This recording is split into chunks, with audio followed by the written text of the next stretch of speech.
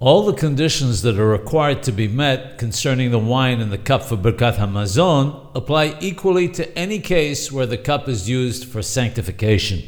Therefore, one must apply the same rules to Qiddush and Havdalah as to Birkath Hammazon. As such, the details concerning how full the cup should be, which we mentioned previously, also apply to them. The cup must not have been drunk from without having been washed subsequently. Additionally, it must be rinsed out both inside and out. This means that it must be complete on the rim and base without any portion missing.